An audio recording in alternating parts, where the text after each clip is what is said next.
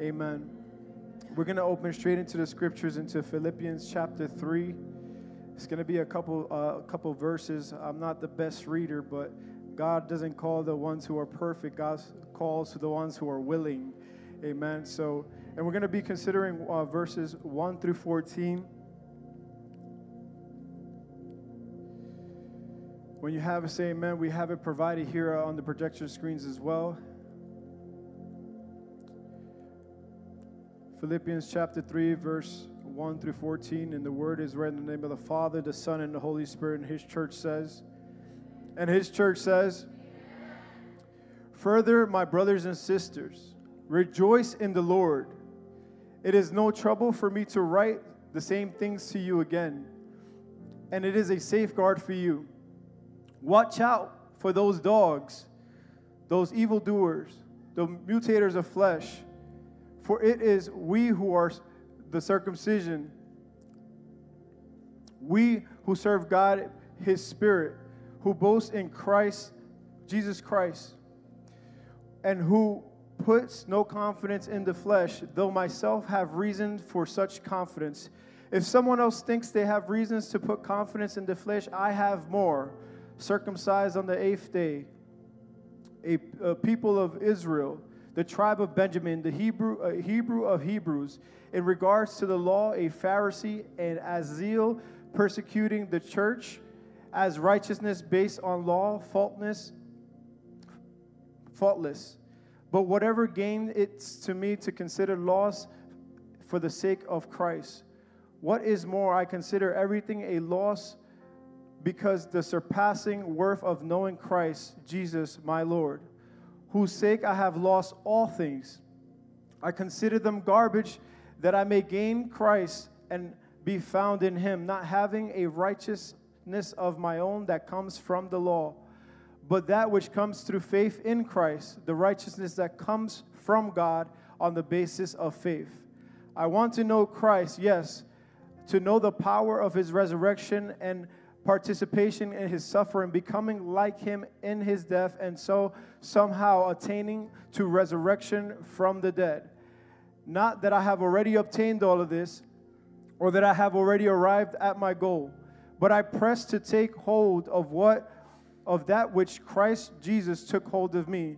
Brothers and sisters, I do not consider myself yet taken hold of it, but one thing I do, forgetting what is behind me and straining towards what is ahead, I press toward the goal to win the prize for which God has called me heavenward in Christ Jesus. Someone say amen.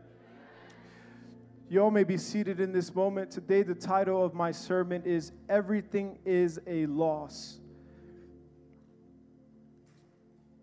Everything is a loss. And as I was preparing this message, I'm not going to lie, this is probably one of the hardest messages I had to put together, as I was asking God which direction He wanted to speak to His church today. And I was having a hard time. I broke night trying to prepare this message because I just could not focus. I was so distracted, so many things happening at the same time.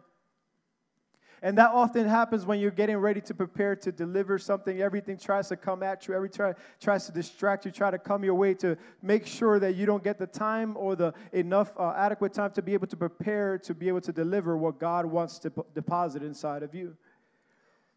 And knowing the responsibility as a speaker, as a communicator here today, I know that when we speak, we do not speak on behalf of ourselves, but we are a representative of God.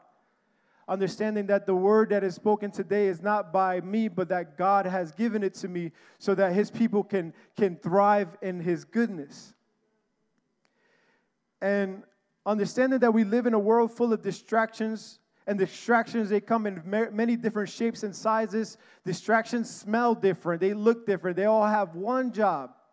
All of them, they may appear, some bigger, some smaller, some discreet, but they're all distractions. They all have one job, and that one job is to keep us from doing what we are called to do or what we have assigned to do. And for those who know, I have recently gone on a missionary trip. I was able to just come back probably last week, and I was in Honduras. I was in Honduras for about 6 days, and it was an amazing blessing to be there, and it was very, very last minute. I had no idea I was going to go. I thought I was, but I didn't have the permission to go, and last minute something happened that I was able to miraculously be able to partake in that mission. God wanted me to be a part of that mission, and it was so incredible. And I have gone on many mission trips, many different ones, and I've seen God move in tremendous ways. I've seen His hand. I mean, I've seen miracles happen. I've seen people be free. I see people be made whole. I mean, it's crazy the things that you see in different countries. And when I tell you that less is more, I truly mean it. A lot of times when we see these things partaking or happening, when we see these things happening is because less is more.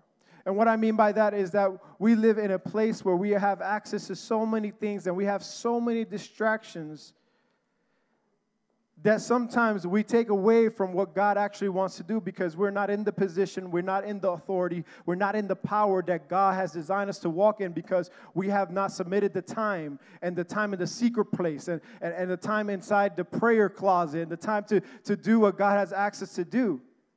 And most of the times when we're communicating and preaching, a lot of people are not listening. They're on their phones. They're scrolling on Facebook. I can see everything from up here. Nobody is so far, but just in case. And the way I see when I go to these missionary trips, I see people worship God in a different manner. I'm talking about people sobbing. I'm talking about puddles of water on the floor because they're so thankful that God's presence is there. And then I come to America and it's just like, hey, the light is too bright, or can you lower the volume a little bit? Like and we come to America, it's just like everything like that. It's just like a night and day when it comes to that kind of posture. They literally come to Jesus to expect a miracle, to expect something great to happen. They come with an expectation that the King of Kings is in the house. But we come with expectation that the pastor has a good word. We come in an expectation that we have some miracle sauce that we're going to bless you with. No. You got to come here not to visit a man, but to visit a king. You got to come to the house of God to serve God and worship Him. And I've seen people who have nothing worship God as if they had everything. I wonder if we had less, will we do more? I wonder if it might have been a mistake for you to be so blessed that you forgot who blessed you with it. And I believe that going on these trips have really exposed something in my heart. And every time I go, I just have a new gratitude like, God, thank you. Thank you for all the things that I have. Because what we consider little, it's a lot. It's overabundance. I mean, I've been in places where I'll finish my meal and I was too full. It's just the scraps of the rice where I don't want no more. And I go to throw it inside the garbage and I have a little young boy say, stop, kid, I'll throw it out for you. And I'll just see him go eat it in the back and then clean the plate. Some of the most heart-wrenching things because you don't think about it. You just think about, I'm full. I don't want no more. I'm throwing it out. Or I'll keep it, or some of you guys have too much conviction that you leave it in the refrigerator. I'm going to eat it tomorrow, and then you end up not eating it, you just throw it away. Unless somebody else throw it away for you.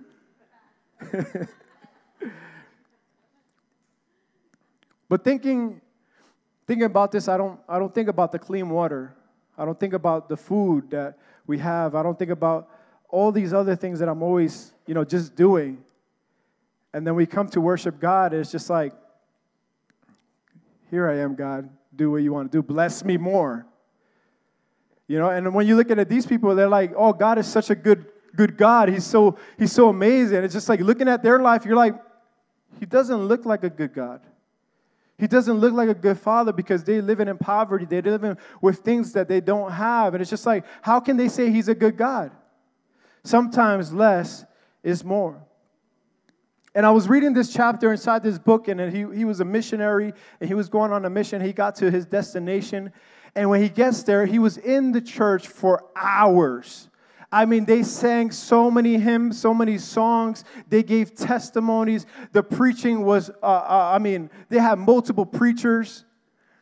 And he was just so shocked that people were just staying there. People were just retaining there. People were just listening to what the preacher and the communicator had to say.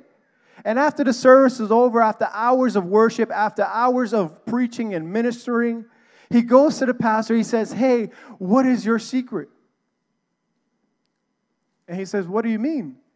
He said, "What is your secret? Because where I'm from, you have to sing only 3 songs and preach for 45 minutes, because if not, then everybody gets impatient and everybody got something else to do and they got to go, and people got other things, other plans. They have a schedule, a tight schedule to accommodate. How do you retain people from leaving? Because where I'm from, everybody has a plan. I mean, I bet some of you guys here today have plans to go out to dinner or for lunch, to meet up a friend or something like that. Have we left room for God in our day today? Have we left enough time for God to move and do what He wants to do today? Or do you just know the times of how everything works in order, right? Everything just, they're going to preach about an hour, depending, I could make it still there, I'm not saying it's bad to make plans. I'm just saying when your plans take precedence of what God is doing, then that's something to think about. God should always have top priority in your life. What good is it to have all these things and have all these plans if God is not in the forefront of these things? So the pastor, he laughs at the guy, the missionary. He says, "Well, you see, the reason why I'm able to keep them all here is because there's nothing else to do. There's nothing else to do." And it's just like, we're full of distractions. We have an agenda that's more full, that we allow God at a certain slot on a certain day of the week for only 3 hours on Sunday. That's the only thing that God can have. Other than that, you're busy. You're busy at work. You're busy with the kids. You're busy with school. You're busy with running around trying to build a business. You're busy doing all these other things, and you leave very little room for God. Now, I'm not trying to offend nobody today, but I'm just letting you know what God gave me to speak today. So if it hurts, that's not my fault, okay? They have nothing else to do. That's all they have. And when you go on these trips, you see the power of God moving. You see people being healed from diseases, sickness. You see some of the most extraordinary things. And it's just like, man, that God exists here too. That God lives here too. I mean, we've seen the Dwelling Place Church has seen people healed and delivered, and we've seen what but I'm talking about America as a whole. We don't see it enough.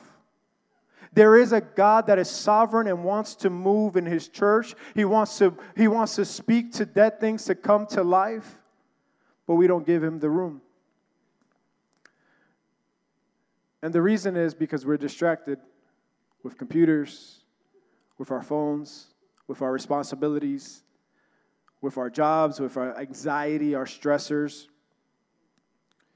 And all these things are real things. But what is more important than being in the presence of God? What is more important than knowing who Christ is? There is nothing more important than knowing Christ.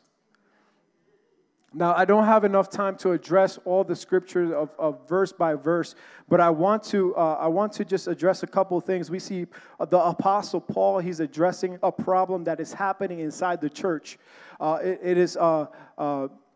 This problem is caused by the Judaizers. That's what they were called, the group of people. And it was a Jewish Christian, at least they claimed to be Christian, but their practice was to go to the Gentiles who were coming new to the faith. The Gentiles who were coming new to the faith, and they were telling them things they needed to do to be a Christian. Things such as if you aren't a Jew, then you must be circumcised. If you're a Gentile, then you have to follow these Jewish rules and laws that they have in order to be a believer in the faith. And these actions were actually impeding the growth of the Gentiles coming to Christ. And it's kind of putting restrictions and contrary to what Paul was actually teaching. Paul was teaching that the grace coming through faith. That God's grace coming through faith. And it's not by our works, but we're saved by His grace and by our faith in Him. And they were putting all these restrictions and having contrary teachings to what Paul was saying. So Paul would write this letter and would address this situation and says to them, "Watch out for these dogs." Now, that's a very strong word to say, especially it's a little demeaning or degrading, but it's actually funny, to be honest. The reason why it's funny is because the Jewish culture or the Jewish people will actually call the Gentiles dogs. But now we have Paul, the apostle, saying, "Watch out for these dogs." The people that they were calling you dogs, he's calling them a dog now. He says, "Watch out for these dogs." And Paul turns it around and tells them to watch out for them. It says in verse 4, it says, "If anyone thinks that he can match and have anything that I have and have more of it when it comes to being favored and righteous before God, then please come." He's almost challenging anyone who has the resume of his history of Christianity, of being a follower of Christ. He's saying, if you can even compare to the resume that I have, then come. Come to me and talk to me about it. Because he's almost challenging someone to come to him and say, "Hey, you know, I lived a better life than you, or I have more experience than you." And he's almost challenging that group of people. And what we see, he mentioned 7 different things. And if we take those 7 different things and we split them up, you almost have 2 things. And it says things that he received naturally by birth and things that he received because he had achieved it. Now, I know there's a lot of talking. I'm just trying to break down so that way you can understand what I'm trying to say today. So the things that he did that he did nothing for was he was circumcised on the 8th day. He was a people of Israel. He was a tribe of Benjamin. He was Hebrew of Hebrews. And those are the categories that he did nothing to achieve. He was just born into it. But now, the things that he did achieve was, in regards to the law, he was a Pharisee. And he had this zeal. He had so much zeal that he was persecuting anyone who was against the Jewish culture, the Jewish religion. And he would persecute the Christians. It says, and as righteousness, he said, "I'm faultless." So he's almost painted this picture of that he's a upright, most righteous man. And if anybody is reading the context of this scripture, we will almost see that he's almost boasting. It sounds like he's boasting about himself and all the greatness that he has. But when it comes to verse 7, he says, "But whatever gains to me, I now consider loss for the sake of Christ. What is more, I consider everything a loss because of the surpassing worth of knowing Christ, my Lord, whose sake I have lost all things. I consider them garbage that I may gain Christ." So he refers to that whole big list that he just spoke. He says, I count that all as lost. I count that all as garbage when it comes to knowing Christ. When it comes to understanding who he is. And what we got to understand is that Paul starts saying he refers to all these things. So we see the heritage that he comes from. So he comes from the Jewish culture, right? So we have a Jewish background, a very strong Jewish background. Why? He was circumcised on the 8th day. he was Israel of people of Israel, and not just any people, but he was also from a tribe, the tribe of Benjamin. And if you know the tribe of Benjamin, it was a very prestige tribe, a tribe that did not turn away from the kingdom. It was a tribe that remained. So it was a very prestige, and it was also very, I would say, very rich in their culture and their belief, because they were in the center of it all. Even the landing, the geographical part of where they were just in the middle of the Jewish culture. So he had all those credentials to say, this is who I am. And if you look at Israel, the first king that they had was King Saul. Now, I'm not saying this is a fact, but there might be a little bit of influence on why they named him Saul. If you don't know Paul's name before it got changed, it was Saul. So it could have been, and I'm not saying it's accurate or what I'm saying, but there could have been some coincidence that even Saul came from that same tribe, and he was in the same lineage, the same place. So we see that he had a social status because he was a part of the tribe of Benjamin. He had just like a elevated character of who he is. Like he's a part of the culture. He's deep in it, right? He had biblical understanding. He said I'm a Pharisee. Now, when we look in the New Testament, Pharisees, we got to be careful with that word, because Pharisees are often frowned upon now, because Jesus came and he would call out the Pharisees who were hypocrites and who knew the law but did not practice it correctly. And in reality, in that time, Pharisees were respected at a very high degree. They knew the Bible from back to front. They knew every single thing. They were students of the law. They were teachers of the law. They knew it. He had religious zeal. He persecuted anyone who would turn against what they believed. And then he says to them basically, show me any wrong that I have done. He lived a moral lifestyle. And he's calling them to challenge them. Now, when you look at these lists of things that I mentioned, you think about the religious activities. You think about how he was moral, how he had he was in the Hebrew culture. He was so involved in all that stuff. When you look at all those things, those are actually good things. You know, good things that he was born into and good things that he also accomplished. So all these things are good. The family was good. Social status was good. Biblical understanding was good. Religious activities was good. Moral lifestyle was good. So now these things weren't bad. These were good things, right? Paul is saying that it is possible to love your family and go to church. It is possible to have a good representation of a person or a character or demeanor of who you are. It is possible to know the Bible back and front. It is possible to be zealous for the Lord. It is possible to be decent and have moral standards and live a good life. And he says it is all trash if you do not know Christ. Because you cannot honor your family the way God intended for you to honor them if you do not know Christ. You cannot love them the way God loves them if you do not know Christ and His love. You cannot say I have a great job and not know about Christ. You can say that, but it's all trash, it's all garbage. The other translation, it says it's all dung, which is like manure, which is poop. It's all poop. When it comes to God, when all these things, what good is it to have all these things and not know Christ? He's telling us about what really matters.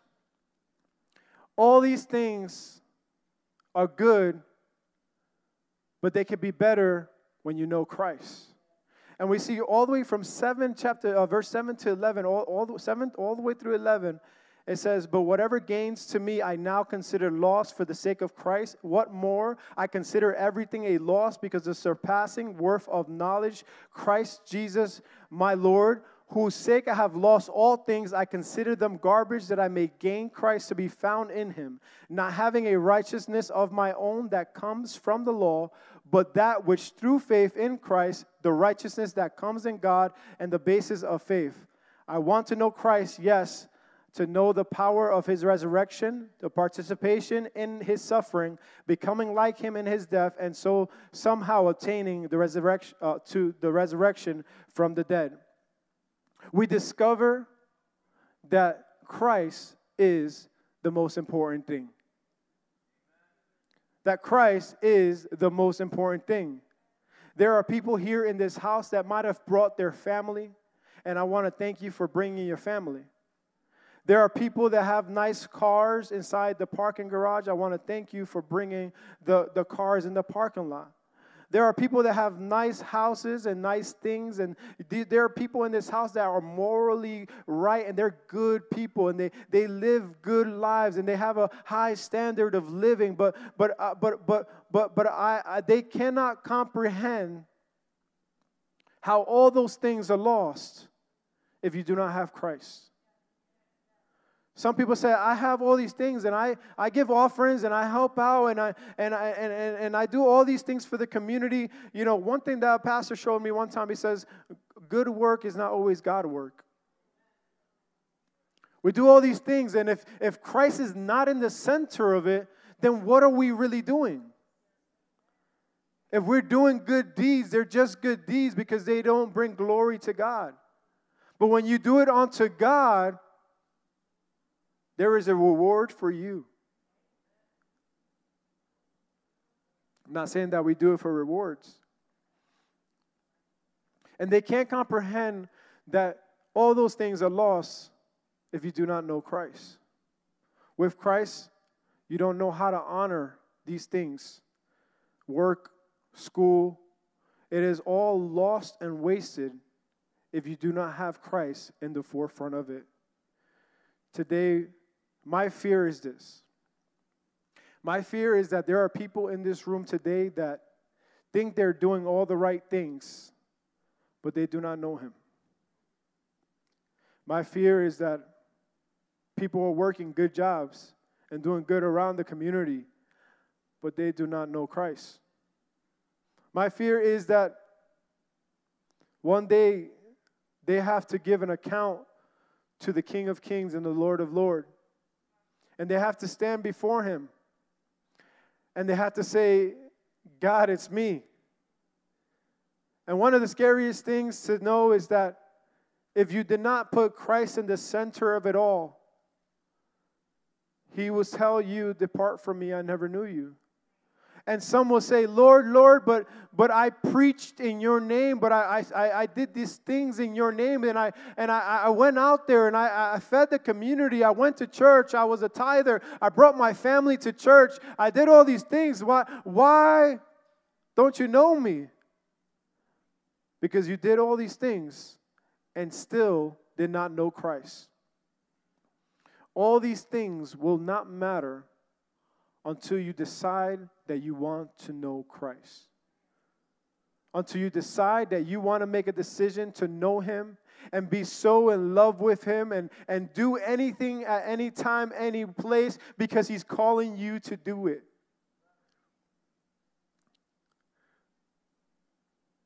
My question today, whether it's your first time coming to church or if you're a member for life, my question today is, do you know Christ?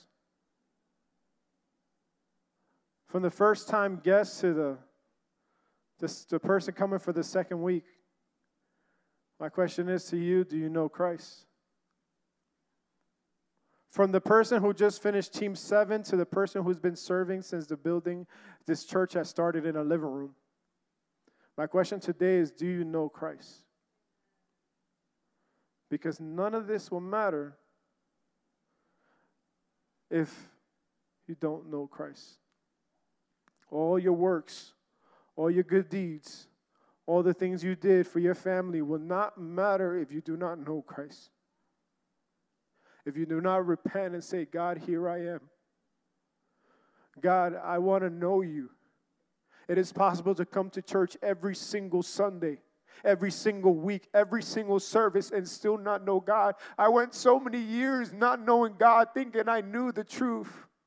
But I was bound by my own lust of the flesh. I was bound by my own negligence of who God truly is and what He desires from me. I wanted God to be a certain way. I wanted Him to let me do what I wanted to do. And I tell Him what I can do and what I cannot do. I wanted to be God of my own life, but let Him be a part owner. And I fear many of us live that same life. That we don't let God be the ruler of our lives. We don't even consider God when we do things. We don't consider God when we do things. And God wants to be included in all things. Not because He's a controlling God. It's because He wants to do life with you. He wants to lead you. He wants you to trust Him.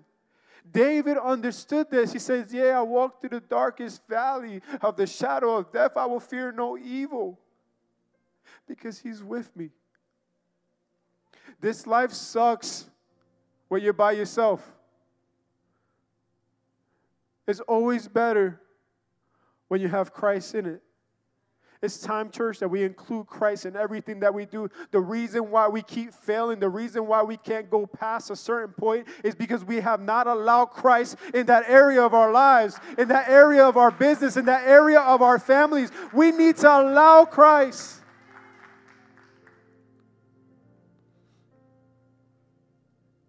So my question is, do you know Christ?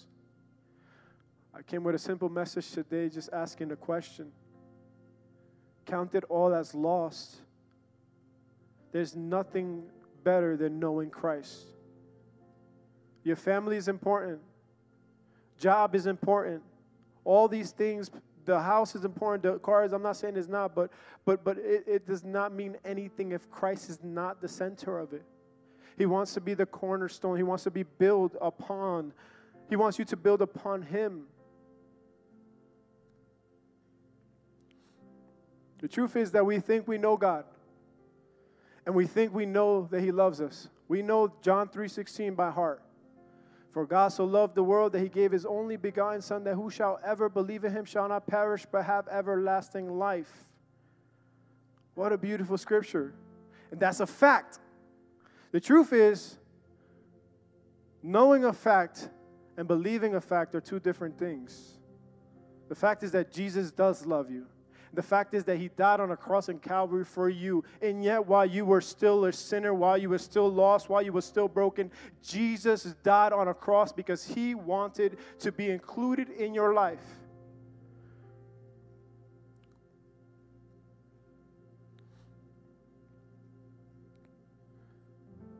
The last verse of that, John 3:16, says, so they might be saved.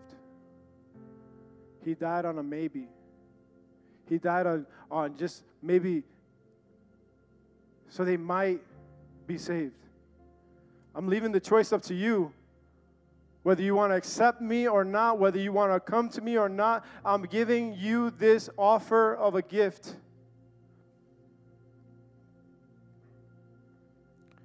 We have forgotten Christ and have traded Him for the pleasures of this world, for the riches of this world. What good is it for a man to gain the world but to lose his soul? Come on, these are biblical truth, church. It's not the first time you hear this. What good is it for a man to gain the world, to gain everything you ever dreamed of, and then realize that you never had Christ? What's the point of this life? We should be so in love with God that says, God, I can't breathe without you. I don't want to live without you, God. I want everything I do, I want it to be for you. I want it to be yours, God. Everything that I have, I want to give it to you. But we can't because the greed in our hearts, everything we work for, everything. If God wants to say to give it all away, can you truly do this? Can you count all those things that you built with your own strength? Can you count that as a loss? Can you give it up if God was to call you to do it? Job in the scriptures was a righteous man. There was no other like Job. And he was tested beyond measure. His children died. His family, everything he had, all his livestock, everything, his house, everything, even his own body he had boils on his body. Even infirmity touched his body. But you know what the great thing is? He might have lost all of that, but he said, I still have Christ. And in the 19th chapter of Job, he says, I know that my Redeemer lives. Another scripture says, though he slay me, I will trust in him. Church, I got to let you know, when you have Christ in the center of it all, nothing else matters. All these other blessings are good, but I just need Christ, because I know that if I lose it all and I still have Christ, doesn't mean it's not painful. Doesn't mean it doesn't hurt when you lose somebody you love. Doesn't mean it doesn't hurt when God allows death to happen in the family or bad things to happen. But what it means is that He promises to be there with you, and He wants to be included in your life.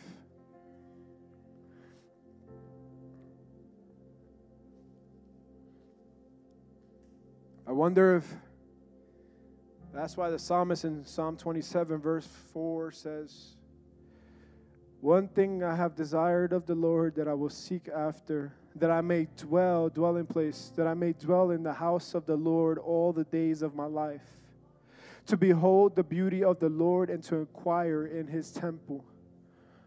You guys got somewhere to be? Or can you just behold the beauty of His majesty today? Can you just dwell and seek after Him? David said, I will dwell all the days of my life. It would be nice if we didn't have to work and just live in church, right? But we have to do these things. I get it in a practical manner. But what I'm saying is that you leave here doesn't mean you leave church. Church goes with you. Dwelling, praying without ceasing. That means praying without stopping. That means being in contingent, that the words of my mouth and the meditation of my heart be pleasing to your God. We should meditate on His word day and night. But are we doing that? No, because we only give God 3 hours in 1 week. We only pray when it's necessary, when someone's dying, when someone's sick, when someone's hurting. I'm sorry, church, I don't mean to tell you this, but I just want to tell you this because it's time for us to wake up and say, God, do I really know you? And if I don't know you, and I'm not sure if I know you, and I thought I know you, but I want to know you, today is the day where you can know Christ. He also says in Psalms 84, verse 10, says, better is one day in your courts than 1,000 elsewhere. Now listen to this. I would rather be a doorkeeper for all my connections team, the ones who stand by the door, right? I would rather be a doorkeeper in the house of God than to dwell in the tent of the wicked set. Come on. I'd rather be a doorkeeper than to be in a tent with the wicked. David was on to something. He loved the Lord. He had a heart that was after God's heart. And I just pray that our hearts are also postured that way in this morning. That we can say, God, I live for you, and I will also die for you. Because everything is counted as loss if you're not in the middle. Now, when I went on this mission trip about 6 days ago or a week ago, 2 weeks ago, I don't even know what day it is. I'm getting married in a month. Come on, somebody. That's my beautiful fiance, by the way.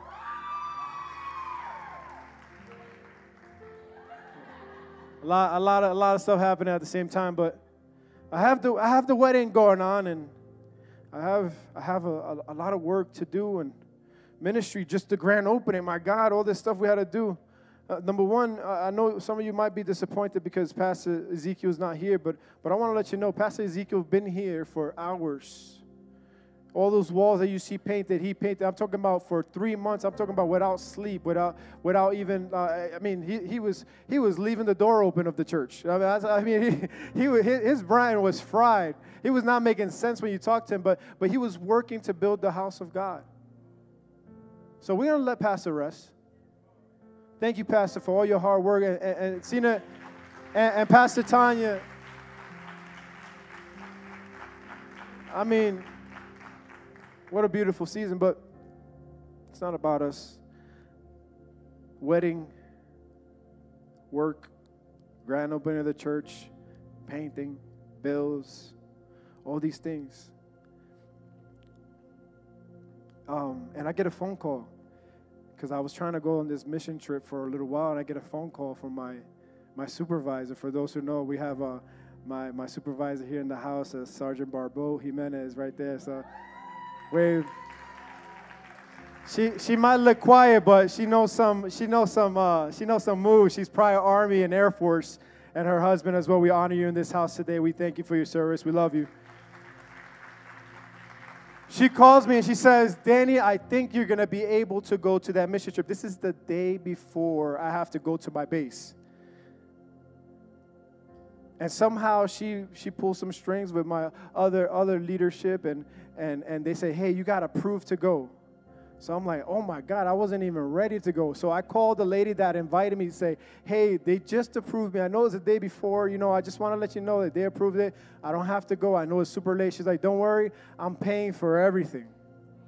I'm paying for your ticket, paying for your food. I'm paying for everything. I'm like, for real? She's like, all you have to do is pack your bags. You're leaving the next morning. So this is 6 o'clock in the evening. Now I have to get COVID tested. So I go to the emergency room to get it because you couldn't get tested till Monday. So I'm like, I'm not letting this stop me. I went to the emergency room. I'm like, I need this test.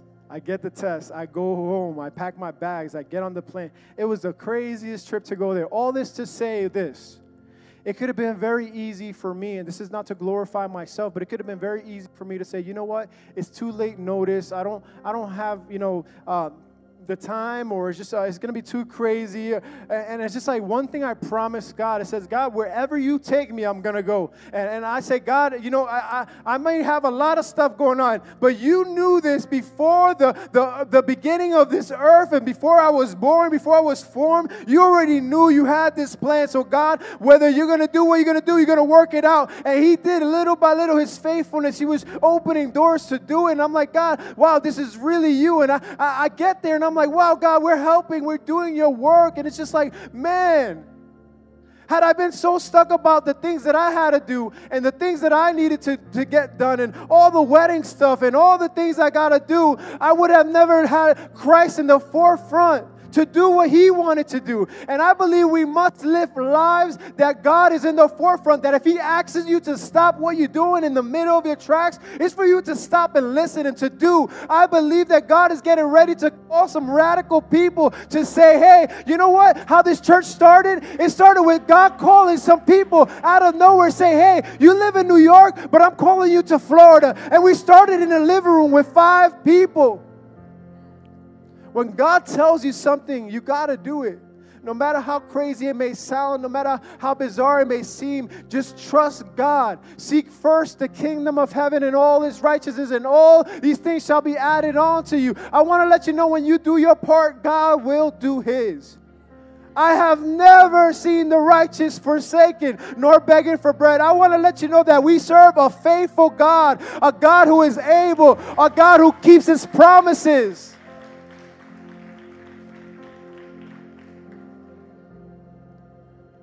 Are your ways and are your thoughts higher than my thoughts, says the Lord? Are your plans better than my plans? The reason why you got yourself in this mess is because you didn't follow my instruction. Obedience. God is calling his church into obedience. And I'm talking about obedience, like say it and do it. Because Senior Pastor Tanya spoke about delayed obedience one time, and she wrecked me. Because delayed obedience is still disobedience. When you don't act when God says to move, there are repercussions, there are consequences, there are seasons, there's things that you can miss by not being in the right place at the right time. And I just thank God that He gave me this message today to bring to the church, because all life is worthless if Christ is not the center of it. We will never know the true meaning of love, compassion, of honor, of integrity, if Christ be not in the center of it. I don't know about you, but one of my greatest desires is for God to look at me and says, I know you. And He's going to say, thank you for feeding me when I was hungry. Thank you for clothing me when I was naked. So when did I do this? When you have done it unto your brother, you have done it unto me. I know your life is too busy to feed the homeless, and it might be too busy to take a phone call and call somebody. But make the time, because Christ says that He desires us to be in fellowship with one another. This is the purpose of the church, for us to be united, to have communion with one another, to be there to lift each other up when we're down. It says iron sharpens iron, so one man shall sharpen another. We can't sharpen ourselves. We need each other. We are all a part of God's body. Let us stand to our feet this morning.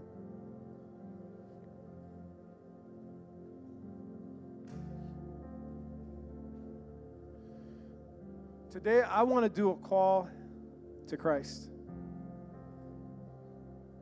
I know you've been coming to church, and maybe you've been serving God your whole life, but I can't leave this place without offering you the best gift that I have, and that's the love of God. He gave it freely. It's a free gift. Just yesterday, I was in Sam's Club. I was looking for some cups for the coffee. And they made an announcement on aisle 5. We have a gift for you on aisle 5.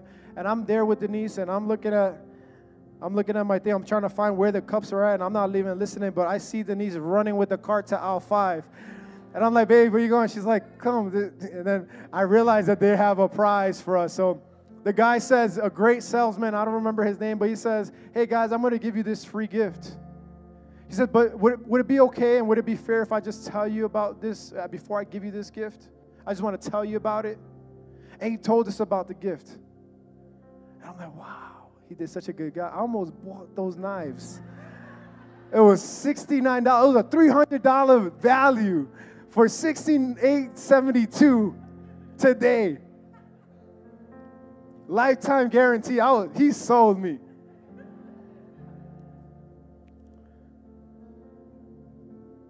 And so I was like, you know what? Got the wedding stuff, you know. I'll be all right with my knife. I might have to press a little harder, but thank you. God bless you. And he gave me a free gift. He gave me a free gift. It was a free little knife. I'm excited about that free little knife. I got an extra one in case somebody needs it in this house. I had nothing less to say is this.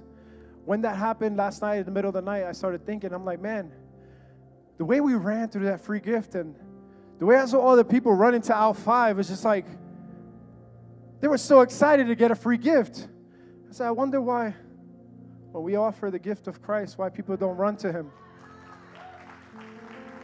I wonder why when we say that there's a gift that can change your whole life, that can change your marriage, that can change your situation. I wonder why there aren't people that run up here and say, God, I need this gift. I don't know why we don't have people running to the front saying, I need this gift. I need Christ. I need to know Him. Anybody in this house needs to know Him. I realized last night that I needed to know Him more and more every day. Today I want to do a call to Christ. Right there in your seat, I'm giving you this free gift that I'm not giving it to you, but it was freely given to me, and I want to share with you. You guys excited for this free gift? Because when Jesus steps in, everything changes. And I'm confident there's a money back guarantee. It's a lifetime warranty that He will never leave you nor forsake you. That He's with you in the dark times, in the good times, in the highs and the lows. He is with you. No matter where you are, no matter where you've been, no matter where you're going, God loves you and He cares for you. So right now, let us just pray as a church. Lord, we come before you, Lord, understanding, my God, that we are nothing.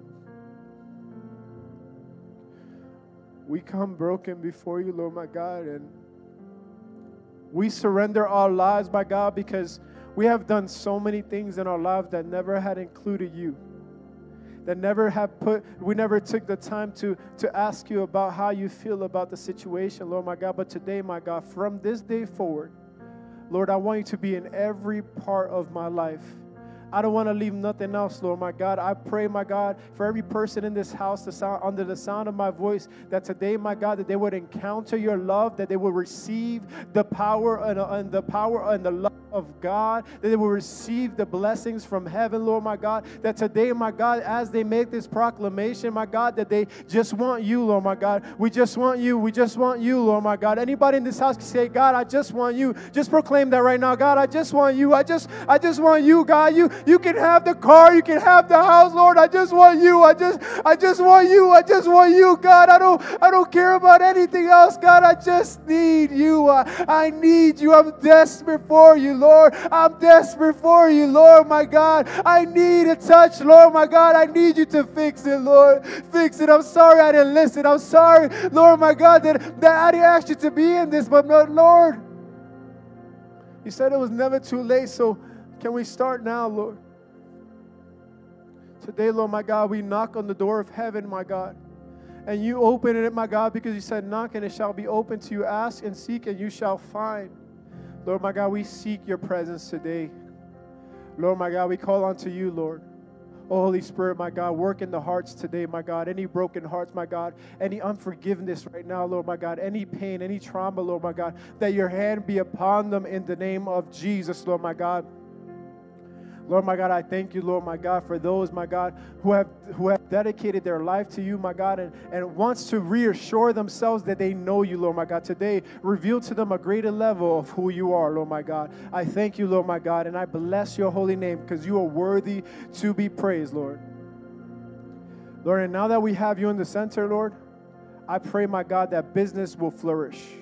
I pray that families will grow. I pray that divorce will cancel right now in the name of Jesus. I pray, my God, that healing in the body right now in the name of Jesus, Lord, my God. I pray, my God, for financial breakthrough in families, Lord, my God. Lord, my God, now that you are in the center, Lord, my God, I pray, my God, that your hand and your sovereignty will be with them all the days of their life, my God. I thank you, Lord, for this word. And I pray that, Lord, that this word, my God, will be taken home and that it also be shared. The same free gift that we received, let us do as you commanded us to go out. In Jesus' mighty name. Amen. Before I end,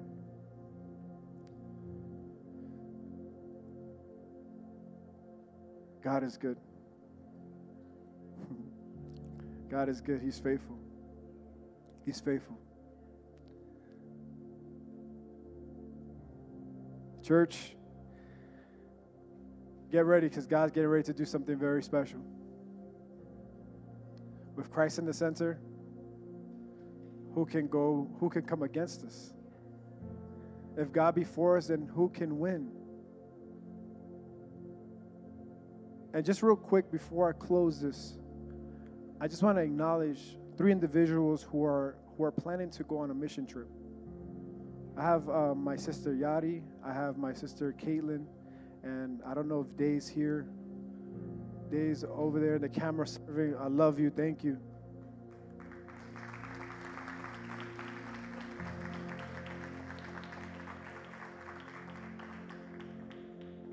They feel a call and a tug in their hearts for God to send them. When I was getting ready to go to Honduras, you know how many people were telling me, don't go, COVID is crazy. You guys may be seated. I'm sorry, I got 5 more minutes. I'm lying. I have to say this. COVID is crazy right now. Don't go. You could get stuck. You got a wedding coming. So many excuses. It's so dangerous out there right now. They're going to rob you. They're going to take your things. Don't go over there. Trust me, don't go. There were so many negative voices on telling me what to do. If I don't go now, when will be a good time? According to the scriptures of God, it says that things are not going to get better. They're only going to grow worse. So while I got the chance, I'm going to continue expanding the gospel and doing the call that God has called me to do, which is the Great Commission, to go ye into the four corners of the earth and proclaim the good news.